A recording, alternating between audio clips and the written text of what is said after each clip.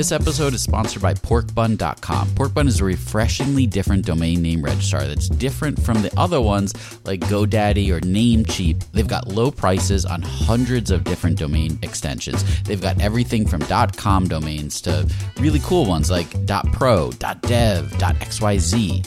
Every domain name at Porkbun comes with tons of freebies too, like SSL certificate, whois privacy, DNS, URL forwarding, and hosting trials. Because why pay for things that should be free, right? All these incredible features and tools are backed by incredible support, 365 days a year, and more 5-star reviews on Trustpilot from real customers than anyone else. Look, you can get $1 off your next domain name from Porkbun and see why they're the best domain name registrar around by using our code. Just go to porkbun.com/rocketshipfm24. That's porkbun, porkbun.com/rocketshipfm24. You'll save $1 on your next domain. As artificial intelligence continues to revolutionize our world, there's a critical conversation that we can't ignore: AI safety and security. And that's where HackerOne's AI red teaming comes into play, rigorously testing AI models to prevent them from being misled or exploited. With over 750 specialized hackers in their community, HackerOne isn't just theorizing. They're actively safeguarding AI's future.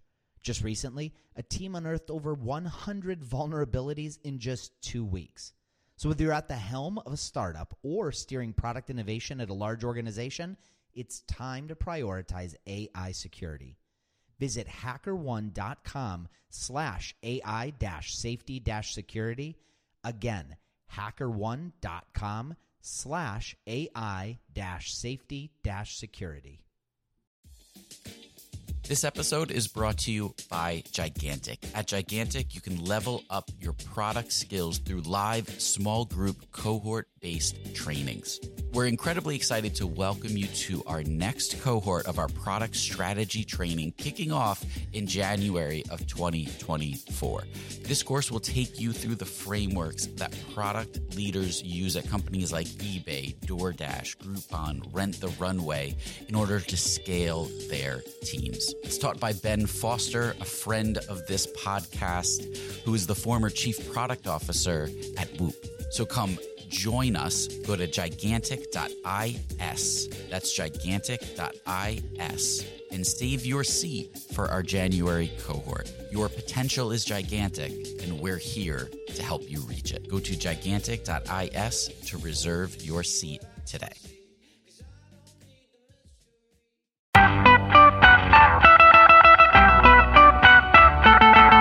Welcome to the Rocket Ship Podcast. I'm Matt Goldman. I'm Michael Sacca. And I'm Joelle Steiniger. Today we talked with Peter Wilkins, Managing Director at Hyde Park Angels. What'd you guys think of this one? It's always interesting to hear kind of the other side of the story and get the perspective of what he's looking for and what he sees as opportunities in the market. They're based in the Midwest, so he has a slightly different perspective sometimes on what will make a business successful. So it was great to hear. Yeah, he talked a lot about what they're looking for in companies before they invest, specifically in how they create value, gain traction, and how that is impacted with the market that they're going after. There's certain things that they really need to see from a founder in the early days, and it's good to learn about that so you can work on that from the start. So let's get into it. We'd like to take a moment to thank our sponsors. Hover makes purchasing and managing your domain simple and easy. This week, I talked to George Diab of Working On about why he uses Hover. Oh, man. Yeah, I've been using it for a long time, probably 2012, I think. I love it. The prices are great. The interface is awesome. And I still have a few domains out in some other places, and I'm just waiting to find some time, and I'll move them all to Hover. I love it. Yeah. Go to hover.com and use the code SATISFIEDCustomers to get 10% off your domain purchase today. CodeShip is a hosted continuous delivery service focusing on speed, security, and customizability. You can set up continuous integration in a matter of seconds and automatically deploy when your tests have passed. CodeShip supports both your GitHub and Bitbucket projects, and you can get started with CodeShip's free plan today. Should you decide to go with a premium plan, you can save 20% off of any plan for the next 3 months by using code ROCKETSHIP. Go to codeship.com/rocketship and check it out. So, Peter, you are on the board of Hyde Park Angels, which is, you guys are a fund that's focused on the Midwest. So tell us a little bit about what makes you guys unique from potentially other VC kind of angel venture firms. Yeah, I appreciate that. So, what my role is, I am on the board, I'm the managing director, and I think the unique thing that Hyde Park Angels offers is we have 100 members that a vast majority of them are operators. So they've started, scaled, and sold a business. And I think that any entrepreneur that has built a company, I think they can relate that capital is capital. Cash is green. Whoever gives me the cash, I have to have a relationship. But what makes that relationship different is the expertise and advice that they can provide to help me minimize the wrong paths to go down and maximize the paths to actually travel. So the less things I have to choose, I don't always know if our members can provide the exact path, but they can narrow it down that it improves the probability. So what really differentiates us is that we have an active base of investors that range from some of the top entrepreneurs in the Midwest, and we're focusing on the Midwest. So, we have people that not only provide the expertise, but they're close to the entrepreneurs, which helps them in a variety of different ways. So what's the difference between going to kind of Hyde Park Angels, which has a membership of 100, and getting investment from an individual angel? What's the advantage, I guess? Do more angels come in? Is there a different kind of like deal setup when you're coming to a larger organization like this? Great question. So I think I'll even broaden out the spectrum a little bit. So what are angels compared to VCs and a VC fund? Okay. And I think, number one, a VC fund, the easiest way to think about it is you have a few groups of individuals that are managing other people's money. So they're investing other people's money because they create a fund. Angels, the difference between them and a fund is they're investing their own money. So each person invests in each deal. And so what differentiates Hyde Park Angels, and we're the largest angel group in the Midwest and probably top 5 in the country, we operate as an institution, providing our members a lot of the resources that allow them to focus on the things that they like, and that's meeting entrepreneurs and helping entrepreneurs, while the institution behind them, the angel group behind them, manages all the paperwork and legal stuff and accounting stuff that when you start to build a portfolio of companies as an angel becomes cumbersome. So we allow them to do what they like. We allow them to learn from each other, allow them to invest together, but really get the same advantages that most angels are looking for, and that's to work with good entrepreneurs, put their money behind them, and hopefully it's a win all the way around. So just in quick summary, the three kind of groups that are in that category are VCs, angel groups that are kind of like an institution, then angels as an individual. That helpful? Yeah. So when someone's starting out, how would you help push them in the right direction? What's the right approach for someone, whether or not to raise funding in the first place? And if they do decide to raise, who do they talk to? I think the first thing that I'll sit down with an entrepreneur is giving them to really get a clear sense of what is your business and how strong is your business, and if you got capital, what would that do for your business? And I think that what is critical is answering that question to understand, am I building a business that needs a lot of capital to scale? And you got to work backwards to figure, what do I have to prove to show that it works in a small way so it can scale? And I think a lot of entrepreneurs get in a position where they got a great, awesome idea, but they really are never going to be a huge company. And I think that changes where they go to get capital. And I think that, I'm going to I'll come back to your point, but I want to hit on one issue is that a lot of guys think that the game is about getting capital, and the game's about building a business that's going to create some sort of recurring value. And many times when you're a small business, you have recurring value that can be captured in the form of revenue, which becomes in the form of profit. And so you got guys that can create some great small businesses that might be generating 10 to 20 million and throwing off $1 million to $2 million in cash. Not great for an investor, but awesome for the entrepreneur.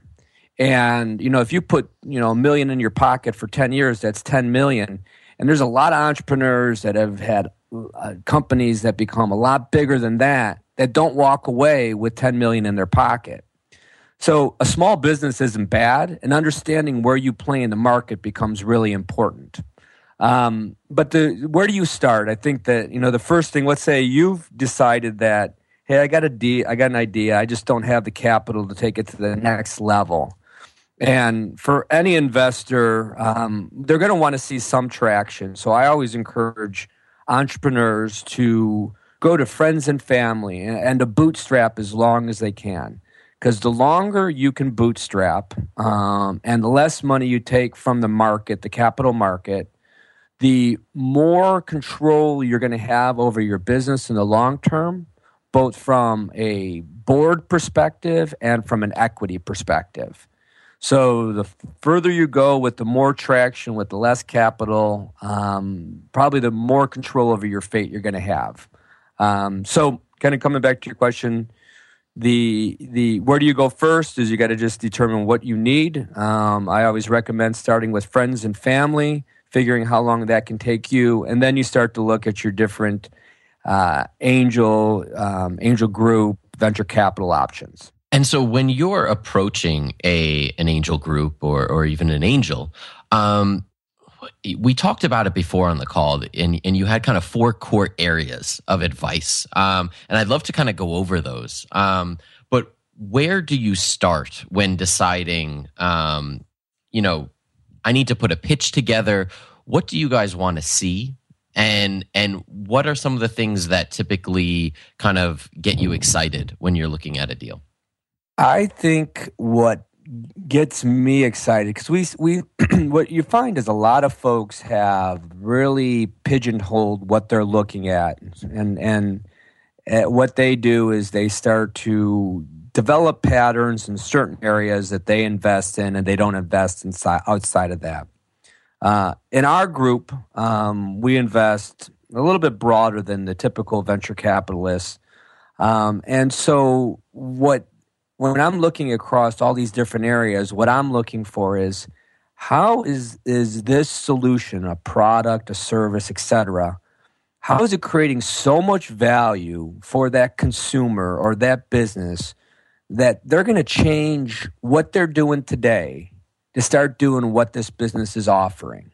Where is that value creation? And if it is just overwhelming, that starts to get me excited, because I was like, wow, people would really change what they're doing today because this is so much better or so unique.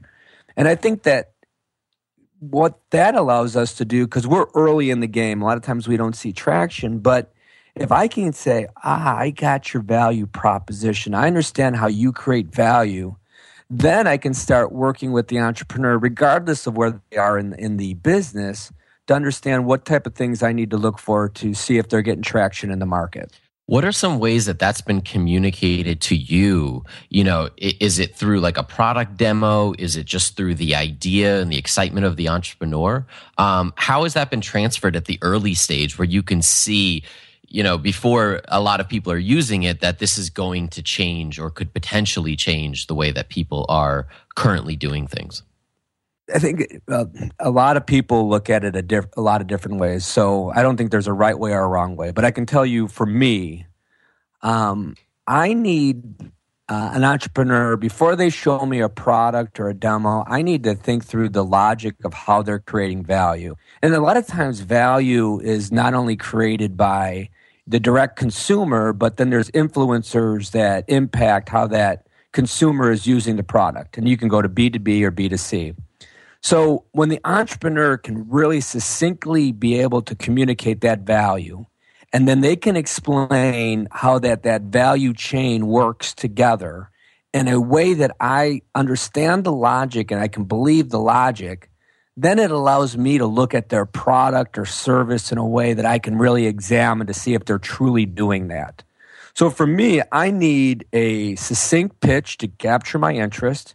And then I need for them to have the logic and how this value chain comes together so I can see how it can be repeatable and recurring and all of those things. And, to be honest with you, it's never going to be done with a PowerPoint, and it's never going to be done with a product demo. Sometimes those are really helpful, but, you're looking for that entrepreneur to be able to communicate that. Okay. So let's talk about traction in a given market, because at the angel stage, it's very interesting. And I'd love to kind of hear what you're looking for in traction, because there's probably not millions and millions of installs or downloads or users at this point. So how do you kind of judge it at that very early stage? Yeah, so I think, in the early stage, traction can be... you can start to demonstrate traction by getting subject matter experts to say, this business, this concept is something that would transform the industry that I'm an expert in. So that's like at the very, like if you're looking, how do I look for traction when it's right in concept stage? That is a way that you can demonstrate some sort of traction. But I think that and our group is a little bit more mature, so we rarely invest in just concepts.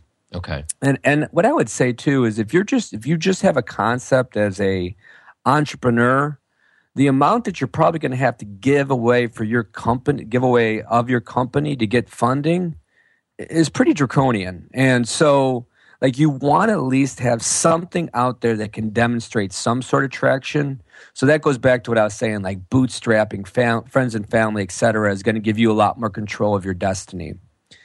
The thing that we look for going to traction is I think the simplest thing is there recurring use in some fashion? So, like a lot of times you'll see people have wonderful graphs that go up and to the right. But what you're looking, or what I really look for, is how many times is that person coming back? And are they buying more, using it more, telling more people about it? Those are the things that I really try to identify is, I've used it once, I liked it so much, I used it again. I liked it so much, I used it again, and I used it more. And so if you start digging through a lot of the metrics, you start to get key metrics. And I think, and I'll finish on this point too, is that it's not just use. So like, if, for example, I think Medium has a great blog on this around the idea of, their focus is it's not just the impression on the blogs, it's how long the reader stays on site to consume that. Mm-hmm. And I think that, they're measuring true activity because their platform is different than Twitter. They're trying to give you a platform that is really going to provide information that's going to change your behavior. You can't change behavior in a real quick tweet. You need some substance to put some material around it. And so your recurring value that you're looking for is, are people coming to the site more? Are they staying on longer? Are they reading the entire essay or blog that's being presented? Those are the things that you're looking for metrics just to show adoption. And then if people are adopting it, they'll start to share it. And that's where you get a lot of traction. So when we look at traction in a given market, I mean, how do you determine that?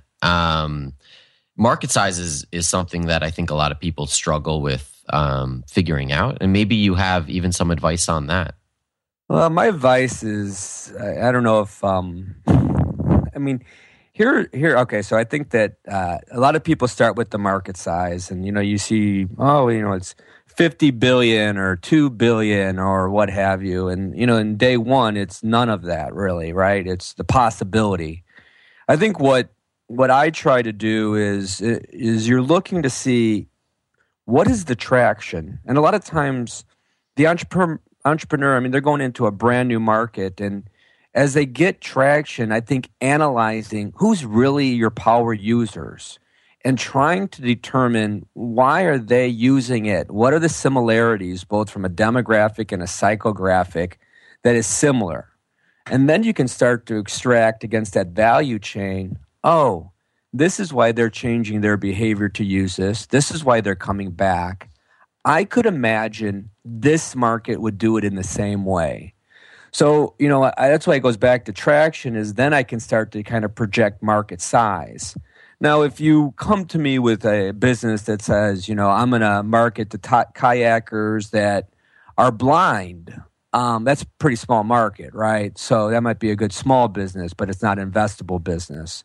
And so, and there are, and just a sidebar comment, it just totally blows my mind. I was reading this story in Outside magazine about this blind kayaker, and I'm like, I can barely do it with my eyes open. It just amazes me what people can do. But anyway, coming back to the point is, I think that market size gets blown out of proportion because you're really, when you're an entrepreneur, you're just trying to validate a market. And a lot of times that market, you're not right on the money. It takes you some time to figure out who's really buying your value. And then you can start to size it a lot more effectively. Interesting. So, and then the last point that we had discussed was the management team. This is the big one that we hear over and over again. So what are you personally looking for in either a management team or a CEO when you're looking at them at such a young stage? I think there's a couple of things that we look at. I think first, and sometimes this hits, when I say this, it kind of lands on an entrepreneur in the wrong way. But I think it's just the reality is, what I'm really looking for is, can they get it from point A to point B in the range that I'm investing? We're angel investors. We have to make sure that we get that next round of capital. We lead A rounds, but we won't lead B rounds. And so I'm a lot more effective to figure out, can I make a good assessment of a person to be able to get it from A to B, then I'm going to be able to predict that they're going to get it from A to Z. Mm-hmm. And so when I think the other thing is, everybody thinks like they can go find the next Bill Gates. I mean, there's few guys that can do that. And there's a lot of reasons why it's pretty difficult to aspire to that. But what we're looking for in a management team and an entrepreneur is, do they have a clear understanding of how they're trying to create value? Can they assess the market conditions as they start to validate it? And can they apply the business logic against the right metrics to be able to make the right decisions? And some people use the word pivots at the right time, because they're looking at the right keyboard or the dashboard. So their logic is right. And if they have a history of doing that, then you see some pattern recognition. So I love, an entrepreneur that says, I'm able to do this because I did it before. Mm. But a lot of times, that's not the case. So we're trying to determine, their ability to really have a clear understanding of what they're trying to do and be able to demonstrate that they have a pretty good grasp on the logic that's needed to be successful. So there's the business side, and then there's the team side. And either how the team, kind of works together, or how that CEO is able to lead a team that doesn't exist yet, a growing team to get to that A. So what kind of qualities do you look for in that when you're judging them in whether they're going to be the ones to inspire people to get there? It's interesting because I think leadership presents in a lot of different ways. And I think that there's certainly a focus on that alpha male kind of driven leader or alpha female, or whatever the politically correct term would be. But, just somebody that has this charisma that's going to be able to drive. And, a lot of times when early stage like this, it might be somebody with such great product insights that they're able to have a clear vision of where they're going. And I think that when I look at a leader, I think there's some criteria that I really look for. Can they communicate their vision clearly? Because if they can't communicate that clearly, nobody else is going to be able to follow. And so a leader needs to be able to really say, here's the vision, and be able to lay down, here are the paths that we're going to take to get there. So some sort of strategy, they have to be clear in saying, here's how we're going to try to get there. So they're good at understanding the strategy to achieve their vision. I think we look for that.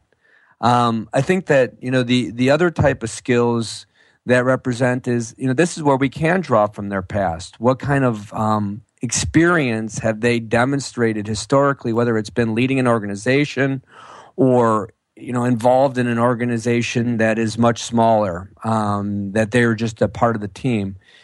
Are they a leader? But I think the thing on top of that is the level of passion and commitment they bring to it, because this is a grind. There's a lot of great days, but at the same time, it's really that hunger that's going to drive it. Their heart's telling them where to go, and hopefully their mind's in the right place to get them where they need to be. Yeah, well, that's it's so true, and it is it's tough to, I guess, describe. So it's a hard question, I know, but I love that answer. So kind of, I guess to kind of sum up, is there anything coming out of the Midwest that you guys are really excited about, that we should keep an eye out for? Yeah, I think the focus on the Internet of Everything that's being driven into the industrial, agricultural footprint of the Midwest is just mind-blowing. And, I think that there's a lot of solutions out there that are in the wearable space and all of that, but the stuff that is starting to emerge in the Rust Belt or the Farm Belt, as they call it, has immediate impact that I believe there's going to be rapid growth and huge revenue associated with it. So I'm pretty bullish on the stuff that is percolating in those arenas. That's awesome. Yeah. And it's the stuff that we don't always hear about in the pop tech, if you will. Yeah. Yep. Yeah. So where can we keep up with you and Hyde Park Angels online? Yeah, absolutely. So HydeParkAngels.com. You can follow us on Twitter, Facebook, and LinkedIn. My Twitter handle is at Peter_Wilkins. We are a regular contributor as well on Medium through Hyde Park Angels blog. So we are, one of the things that we've been focusing on is providing a weekly update to entrepreneurs about how to navigate early stage investments and how to make great early stage decisions around the investors you should partner with. Awesome. Well, we'll include a link in the show notes here so everyone can find that. Thank you so much for coming on.